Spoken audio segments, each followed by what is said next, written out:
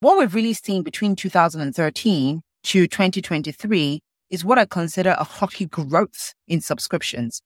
And the key difference between a direct debit and a subscription is a lot of those subscriptions are digital. So it's really whereby you're going online and then you put in your card details. There's a big difference. And we've seen that grow from 7 billion in 10 years to 20 something. I'm sorry, that is a massive growth. Hello, everyone. I am Monica, your host. And I am Delphine, and you're listening and watching Purpose Driven in Tech. Welcome, everyone. Hello, Delphine. It's a pleasure having you in the show. How are you today? I'm very well. It's nice. It's a lot nicer here in London. We've not really had the best of the summer, but it's a lot nicer now, I would say. Oh, that is good. That's always a great start. So you and I met many years ago. Yes. We did.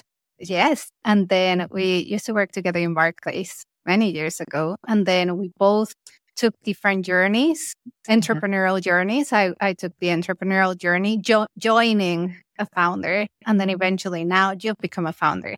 So I'm really looking forward to hearing your story.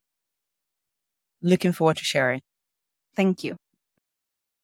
Before we get started into the founding story and all that, first I want to get to know you a little bit as a Delphine human. Let's start with my favorite questions, that it's all about mindset. How do you deal with failure and the tough times? How do you deal with failure and the tough time? My approach is always being comfortable in doing an uncomfortable period. And I always look at things from an economic cycle perspective. So whereby you're going to have your peaks, but you're going to have your low points. But actually being very comfortable in your low points, because that's really where you get to learn. So it's really more around, instead of being depressed, which again is going to be difficult, you're going to have a depressed stage, but actually trying to pick yourself up and actually using that as a learning opportunity. Because if you use that as a learning opportunity, it then actually ensures that when you get to that opportunity of growth, really, it becomes more accelerated. So for me, I would say being very comfortable in when there is discomfort, using that as an opportunity to learn, also getting advice from different people, because let's be honest, you are not going to be the first, you're not going to be the last person to go through a down period. But then most importantly, reading more around how you can use that as an opportunity to accelerate that growth opportunity. So that's how I deal with it. But also I have family. Let's be honest, we're not all an island, right? So also leveraging family, leveraging friends is so important, because at the end of the day, we're still very human. Yes, I think that's such an important piece. It's not only the learning and embracing it, but the supporting each other. Today I was reminded, I met an amazing woman here the other day, months ago, big CEO in the fintech space. And then I asked her, what's your secret to success? Like, she also has a family, this, the other. And she said, my support network. I was like, of course. It's a support network, whether that's family, friends, colleagues, makes a massive difference. It does. Massive difference. Yeah, it does. So talking about peers and support network, we many times rely on advice that other people tell us. But I like asking a different type of insightful question, because it comes from the heart. So if you look back at your career, what type of advice you wish somebody gave you when you were younger that they didn't? I think this one is an interesting one, and I'm going to talk about it from my experience, and I'm going to go all the way back. So I moved to the UK when I was 16. So I moved to the UK from Nigeria when I was 16, away from my family. I was the only person here. And when I moved here, I came here to do my A-levels. And I remember at the end of the first term, you're given a predicted grade. And that predicted grade is what you typically use to basically say, okay, fine, when it's time to apply for university, that's what you would use. And I think one thing I wish I knew then was just because someone has predicted something for you, that doesn't mean it's actually what is going to be the outcome. And I think that in itself, if I'm very honest with you, I wish someone told me that in the beginning, right? To basically say, just because someone has actually said this is going to be your outcome, that doesn't mean it's going to be your outcome. And actually you, whether you like it or not, are in charge of your destiny. And that is just something I wish I had in me. And the reason why I say that is because it really limited my ability, because I was predicted, I did economics, business studies, and I did theater. And they predicted that I was going to get an E in economics. And for me, I just thought that was going to be the outcome, right? And it limited my ability to, one, apply to. I went to a good university. So I went to Cardiff University, which is a great university. But the idea of actually going to an Oxford or a Cambridge for me was like impossible. Not even. And I think for me, it was just really more around, just because someone says something, that doesn't mean that is your destiny. And I wish, that I was audacious enough then to basically say, I know I can put in the hard work. I know that I'm unique. And then I could actually apply to those universities and stuff. And even though this is a true story, even though that I finished and I got an A in economics, just to let you understand still the self-doubt, at that point in time, I had the option of actually changing my university, but I still had that self-doubt. Yeah, I got the A. There was nothing stopping me and stuff like that. So I think for me, it's really more around, I just wish I believed in myself then. But one thing I will say is that I have taken that learning, and that's really helped me in terms of my career. So whereby doing, and especially doing what I do, starting up a fintech as a Black female founder, that in itself is audacious. So I think for me, I wish I had gotten it right then. But the good thing though is that I have learned from it. And now I'm now applying it. I love it. I love it because yes, we limit ourselves based on the limits of other people, the perceptions of other people. I always say when I'm asked, I don't know, to give feedback to someone, or when I ask for feedback, I always say, take what I'm about to say with a pinch of salt. And I always take what people are telling me with a pinch of salt because I don't know your context. I don't know. And the words are very powerful, just like you say. Absolutely. Extremely powerful. So it's not because your boss said something, you take it for truth. So be very careful on what you tell yourself because it stays with you in your mind. Okay, so this podcast is about how do we make the industry better? And part of that, it's like, how do we build products with impact and how we are more purpose-driven? In your opinion, what is the role of purpose in the industry? What's the role of purpose in the industry? I think the role is to definitely make a difference, right?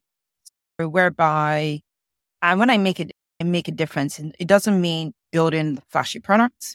It doesn't mean making things easier, but I think also thinking about how you impact communities, right? And I think a good example that I like to think about, although it's not my product, but I think about things like money remittance, right? As a good example. So whereby it seems like a lot of people are just focused on moving money from point A to point B. But actually, the purpose actually is not, yes, you're moving money from the UK to an African country, but then actually that money, when it gets into the hands of a farmer, what it does, it changes lives. It changes community.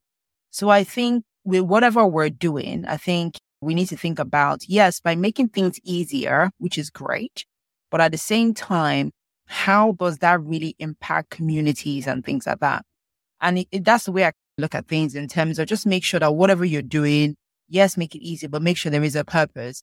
And obviously from a UK perspective, in terms of also giving back. If, for example, you get to an opportunity to develop your own organization, how are you giving back to your community? Because ultimately, the better balanced communities that we have, the actual more opportunity and innovation that you would get. So I think for me, purpose is, yes, build flashy products. Yes, build something that is great, but just make sure that you have that community lens approach, because ultimately by giving back to your community, it really makes the world a better place.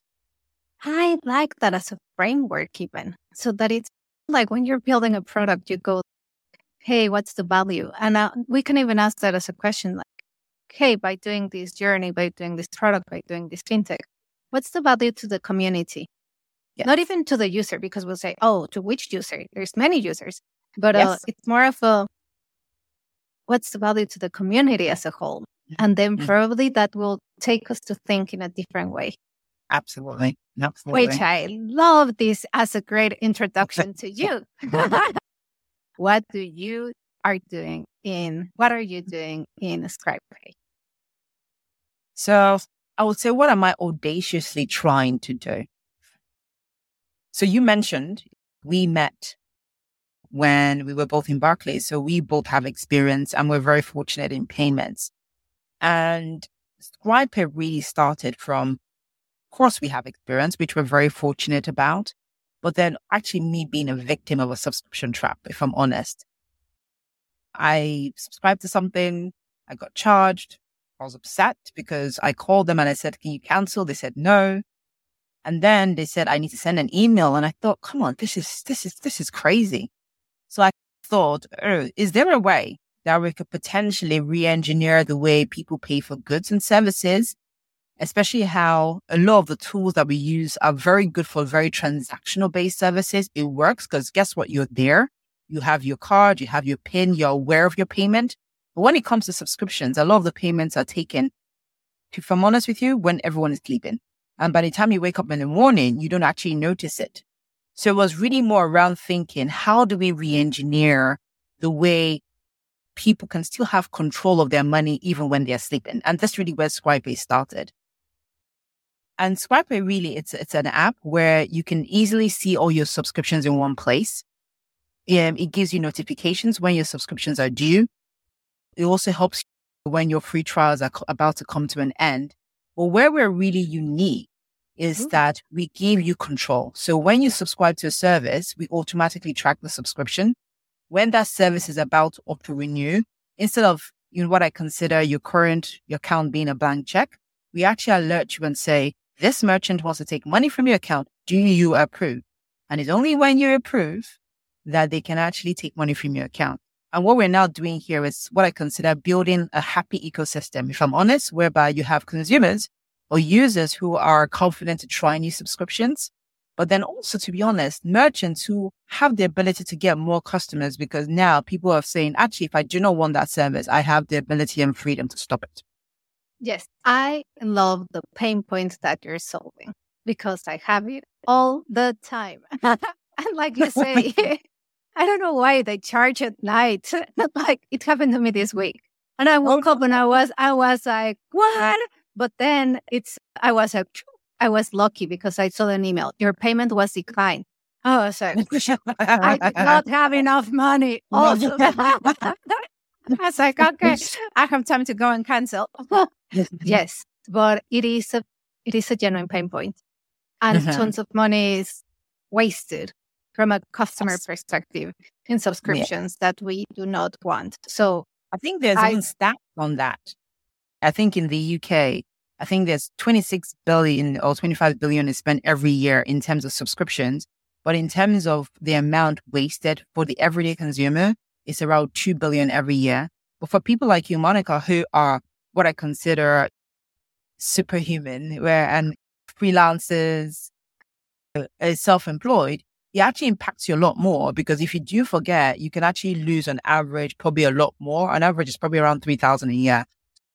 It's really a lot of money that is lost, but also the anxiety and stress. Like you said, you woke up in the morning thinking, oh my God, the money has gone out of my account. That anxiety, how can we prevent that from happening? Yes, and I think you touched like a very good point, because there's different type of customers. We have the consumers that may have 2 to 3 subscriptions, Netflix, Spotify, and something else. And it's limited. But then you have, let's say, the content creators, the freelancers, the self-employed, that as part of their job, or their passion project, they test different softwares just to do better outputs of their creativity or their job.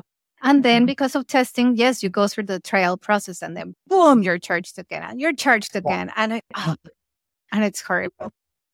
So yes, it's definitely, and I didn't know, you said it was like 2 billion a year.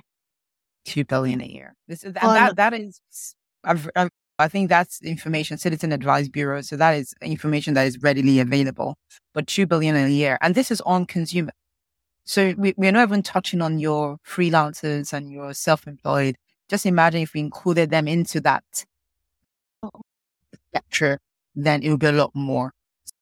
But one thing I would say is that I do believe that subscriptions are the future, right? It gives people, like you said, the opportunity to try new services. But what I just do not like is the fact that a lot of people are losing sleep, but are also losing money when it comes to trying out services. And I just think there needs to just be a different way, really, if I'm honest. Yes. So you're saying people are losing sleep and money. So what are the biggest pain points that people have when it comes to subscriptions? I think the first one is the fact that because, especially in terms of the audience that are constantly trying new subscriptions, not knowing what is due, I think that's one of the first pain points. So if you use your normal bank card to pay, the reality is that your bank card is doing what it's meant to do, which is to show you your transactions. But however, when it comes to subscriptions, a lot of the time, the transactions, especially the free trials, it's zero. So it's never going to appear on your bank card. So you automatically have no visibility of what is happening. So I think one of the first pain points is that there isn't really visibility in terms of really what your subscriptions are. I think another second pain point is auto renewals. When I say auto renewals is whereby, yes, I know that I have subscribed to a service, but I want to be alerted of that auto renewal before it happens. Now, there is a digital bill that's coming into place that basically requires organizations to send notification. But from my experience, what I tend to see is that they send you a notification once they have charged you. And I don't see that as a notification. As in, you should give them at least a couple of days to make a decision, but there's no point sending me a notification, but actually my money has left my account. So I think another second point is really just that notification. And I think the third one really is control of their money, right? There's something called a continuous payment authorization, which me and you are aware of, whereby if you give your card, a lot of people don't know this, but you are giving that merchant continuous authorization to basically take money from your account.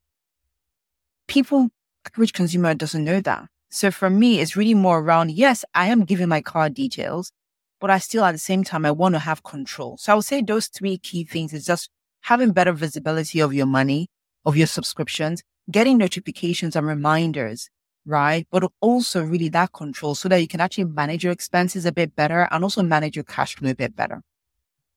Yes, I think, yeah, I totally agree with you because like I said, I suffer from those pain points on an ongoing basis. So that's why I love your product. Yes. My question is, of course, you have ScribePay. Why are other financial services solutions or institutions not solving this problem the right way? What's your take on that? Because it's huge. No, I know it's huge. I do think though is that if you look back at I'll do like a quirky chart. So in 2013, when you looked at the subscription ecosystem, right? When you thought about subscriptions, it was literally what? Sky or your standard direct debits, right? And if I'm honest, a lot of people confuse subscriptions with direct debits. One of the things I want to do is actually say they are very different, right? Yes. So your direct debit is your water bill, your utility bill. The reality here is that you're in control. You can go into your app and actually cancel, and there's absolutely no problem.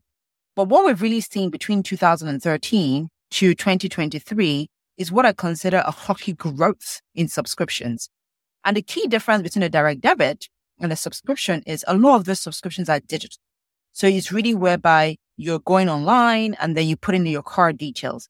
There's a big difference. And we've seen that grow from 7 billion in 10 years to 20 something. I'm sorry, yeah, that is a massive growth. And I think really it's more around a lot of the organizations, first of all, distinguishing between a subscription and a direct debit. Because at the moment, a lot of people just put it into one band and they say, if you wanted to stop a direct debit, it's very easy because you can do that in your app. So I think that's one of the things. I think another thing we're seeing now is we're seeing a lot of new entrants into the marketplace. And over the last 2 years in the UK, there have been 3-4 companies that have come in to really help in terms of subscription management. So clearly now, because of the hockey growth in subscription, now we're slowly seeing people helping in terms of subscription. But one thing I will say, though, a lot of it has been focused more on leveraging open banking, whereby they leverage open banking, they bring all your data into one place. I think that's a good step, right? Because it does one of the pain points I talked about, which is visibility of your subscription. But by that time, you've already lost money. Yes, I have visibility and I can stop it. And I think really what ScribePay is trying to do is to say, yes, we can give you that visibility, but actually really, if you have control from the get-go, then visibility is automatic, really. Yeah. So we're seeing a change. I've seen more and more people coming into place, etc. But I think the whole idea of subscriptions has really come as a surprise, if I'm honest. But I do see a lot of financial institutions now thinking of how they can help their consumers to help manage their money. But the only thing I will say is that they have not really gone as far as what we've done at ScribePay, which is understandable because a lot of these financial institutions, they are focused on everything, right? They do lending, they do everyday banking, etc. One of the things I'm hoping they're trying to do is think about, okay, fine, if we can't do what a company that focuses on subscription is doing, why don't we potentially partner with them, etc. The industry is growing, like I said, and we are seeing a lot more players now than there were 2 years ago. Yeah, and then that is good on its own, that there's more people trying to solve this problem, because the problem is a big problem worth solving. Can you guide us for your solution? Like how do you give me visibility? How can I stop the payment? Sure. So I'll guide you through our solution. So I talked about open banking. One of the things that we've done is we've actually not gone down the route of open banking.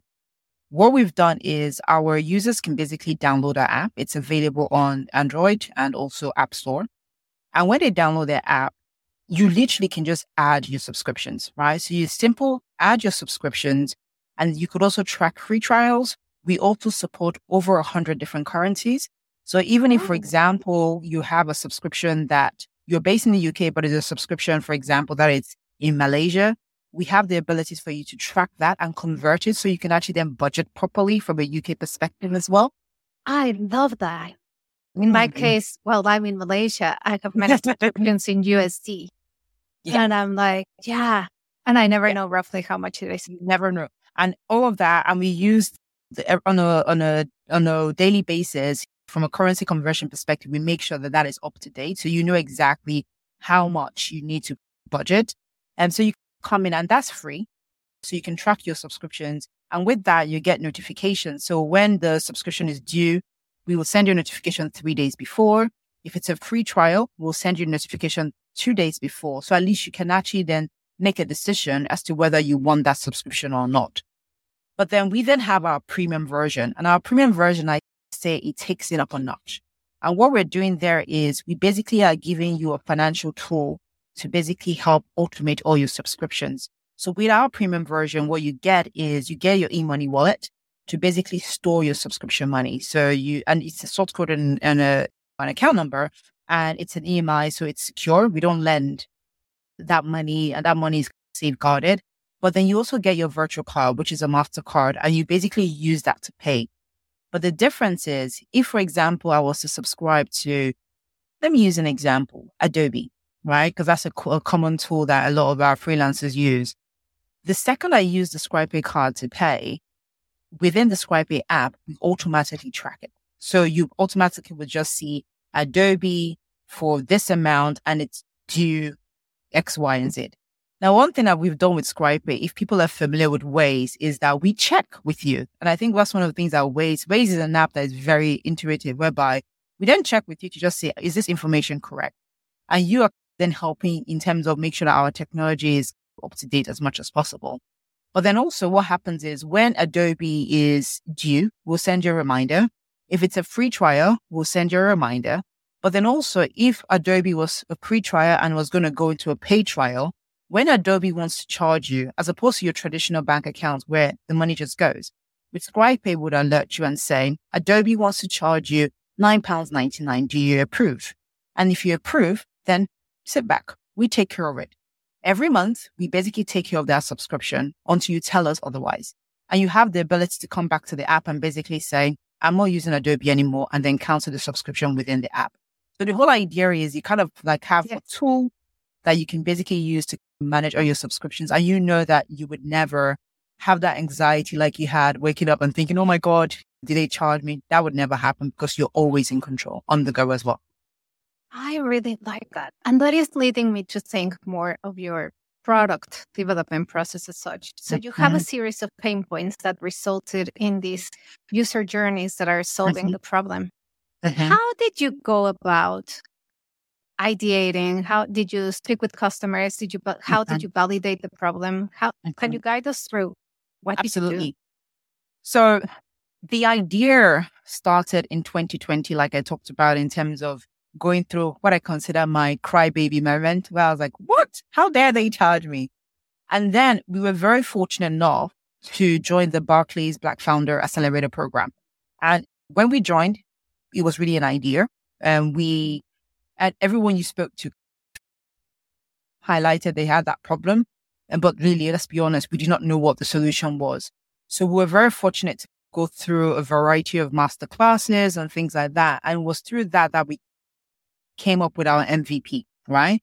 We then basically said, this is what the solution would look like. And it was a very good thought process because as part of that, we did customer research. We spoke to a lot of customers who told us they didn't like the idea of open banking, that open banking is great, but the fact is, one, they don't know who we are, right?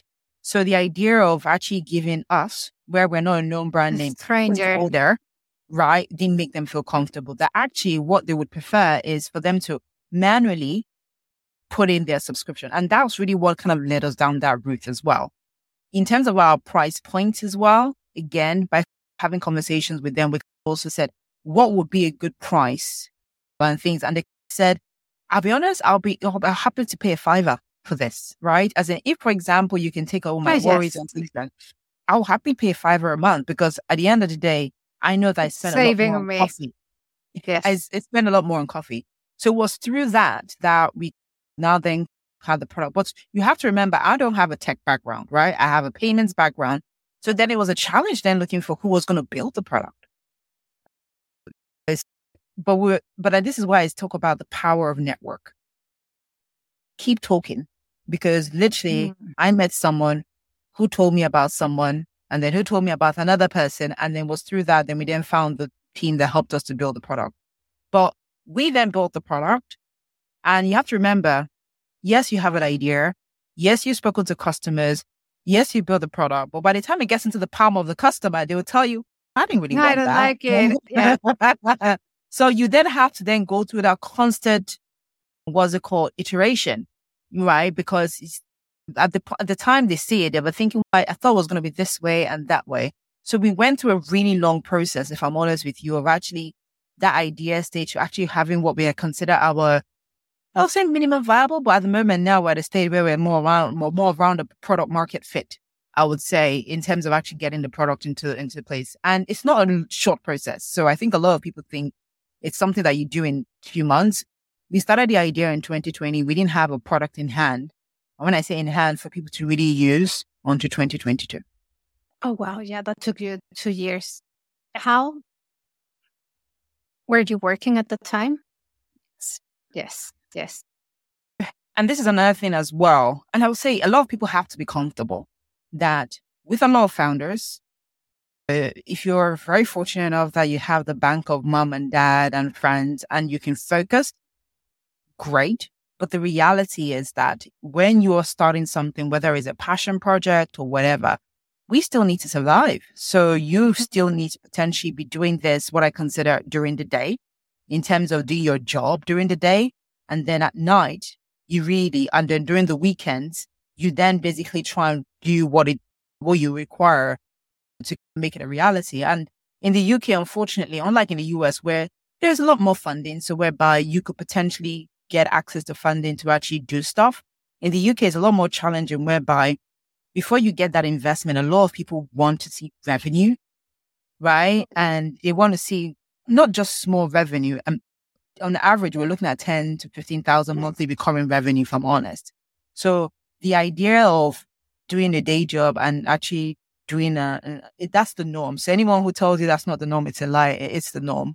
But hopefully you get to a point where you believe, and then you can now decide to take on the job as a full-time basis. But yeah, for the last couple of years, I was working during the day and then trying to build my startup as well, and during the evening and night. That is impressive. Well done, you and the team. And the team. And it takes a village. Yeah. Yes, it does. It takes a village. It's not only me. Yes, you might have the great idea, but it takes a village. My co-founder, the tech team, our partners, it takes a village, and just really more around everyone being committed. So not just me, there's a village behind me that makes this even a reality. Exactly. And what are the challenges because like now you have the product. You've gone through these 2 years of building the product, iterating. Now you have the product. So what challenges do you have now? Our biggest challenge, I would say, is access to funding. And when we initially started off with the idea, the plan was to show what I consider a scrappy MVP, and then use that scrappy MVP to get access to funding. That was the plan. But what we quickly realized was that in the UK, there's nothing like a scrappy MVP. You either have a product that you're looking to scale, or be very fortunate enough to have set up a business before and exited, so that people already trust that you can execute, deliver, so that they know that you can get funding. So for us, it was literally us bootstrapping. But I think now we're at a stage where we have the product. We have access to the data over the last 6 months, so whereby we're seeing the people coming in, the people who are staying and using our product. So we have that, I'll say, early product market fit. In addition to that, we've also done external research to further validate it in terms of who our audience. So we're at a stage where we have a product. We know who our audience. We're now then looking for our first, what I consider our pre-seed, to really help us go target that audience for scale. And a lot of that is really what our next step is in terms of what we're looking for. So I'll say really access to funding now, because we know exactly what we know exactly what we're doing, so that we can actually target our audience and really grow. Let me then dig deeper. So it's access to funding, and I'll ask something that is obvious to me and to you. So you are a woman in fintech, and you are a woman of color in fintech. Okay. What has been your experience when it comes to fundraising? I would say that there's definitely a lot of access to advice. If I was to scale the number of advice, and I will tell you, it's there. People are willing to give me the best advice, and I've been very fortunate in terms of the mentors and things like that. But if I'm very honest and frank, I've reached that limit of, okay, the advice is very useful, but now I need access to the finance, or in the words I say, the check, to actually make this a reality. So I would say it's very challenging in terms of getting access to funding. I've spoken to a lot of people that I thought we were going to close the funding, but at the last minute, it doesn't happen. I can't tell you why. I can't say, because we've provided everything. And when you ask for feedback, say, we want to wait a little bit once you get to the next traction. And I'm thinking, we need the funding to get to that next traction and stuff. So I would say for me, it's definitely challenging. We've had a lot of stop starts. if I'm honest, when it comes to funding. So I would say for me, a lot of advice, and I want to say thank you for all the advice. It's very valuable. But I think if we really want to see a difference, the reality is that we need to be confident in actually giving the checks, because I think that puts us in a better position to actually execute. Yes. And I'm going to challenge that as well, because we know only 2% of VC funding is going to women. I'm not a founder, right? I only see the problem from the side. I don't experience the pain as such.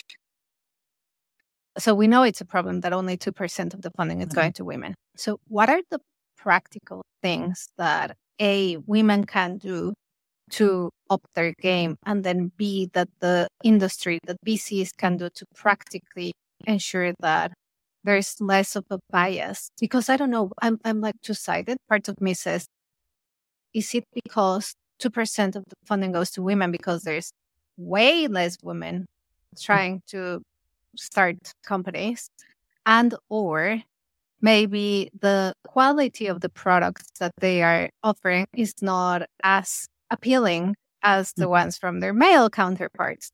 And then from a VC perspective, they're a complex world on its own. So yeah, I'm very curious to understand your thoughts. I think we don't need to up our game, right? We're doing great. I don't think it's a matter of us upping our game. I think it's actually the other side, that they need to up their game and actually be more comfortable that women can lead, right? Women can think of ideas. But I think most importantly, let's forget about all of that. We can execute, right? But then also they have to also remember, yes, it's a woman leading, but the reality here is that she's going to have a village. So they should not be too bogged down about whether it's a woman leading. The question really is more around her ability to empower the village to execute, I would say.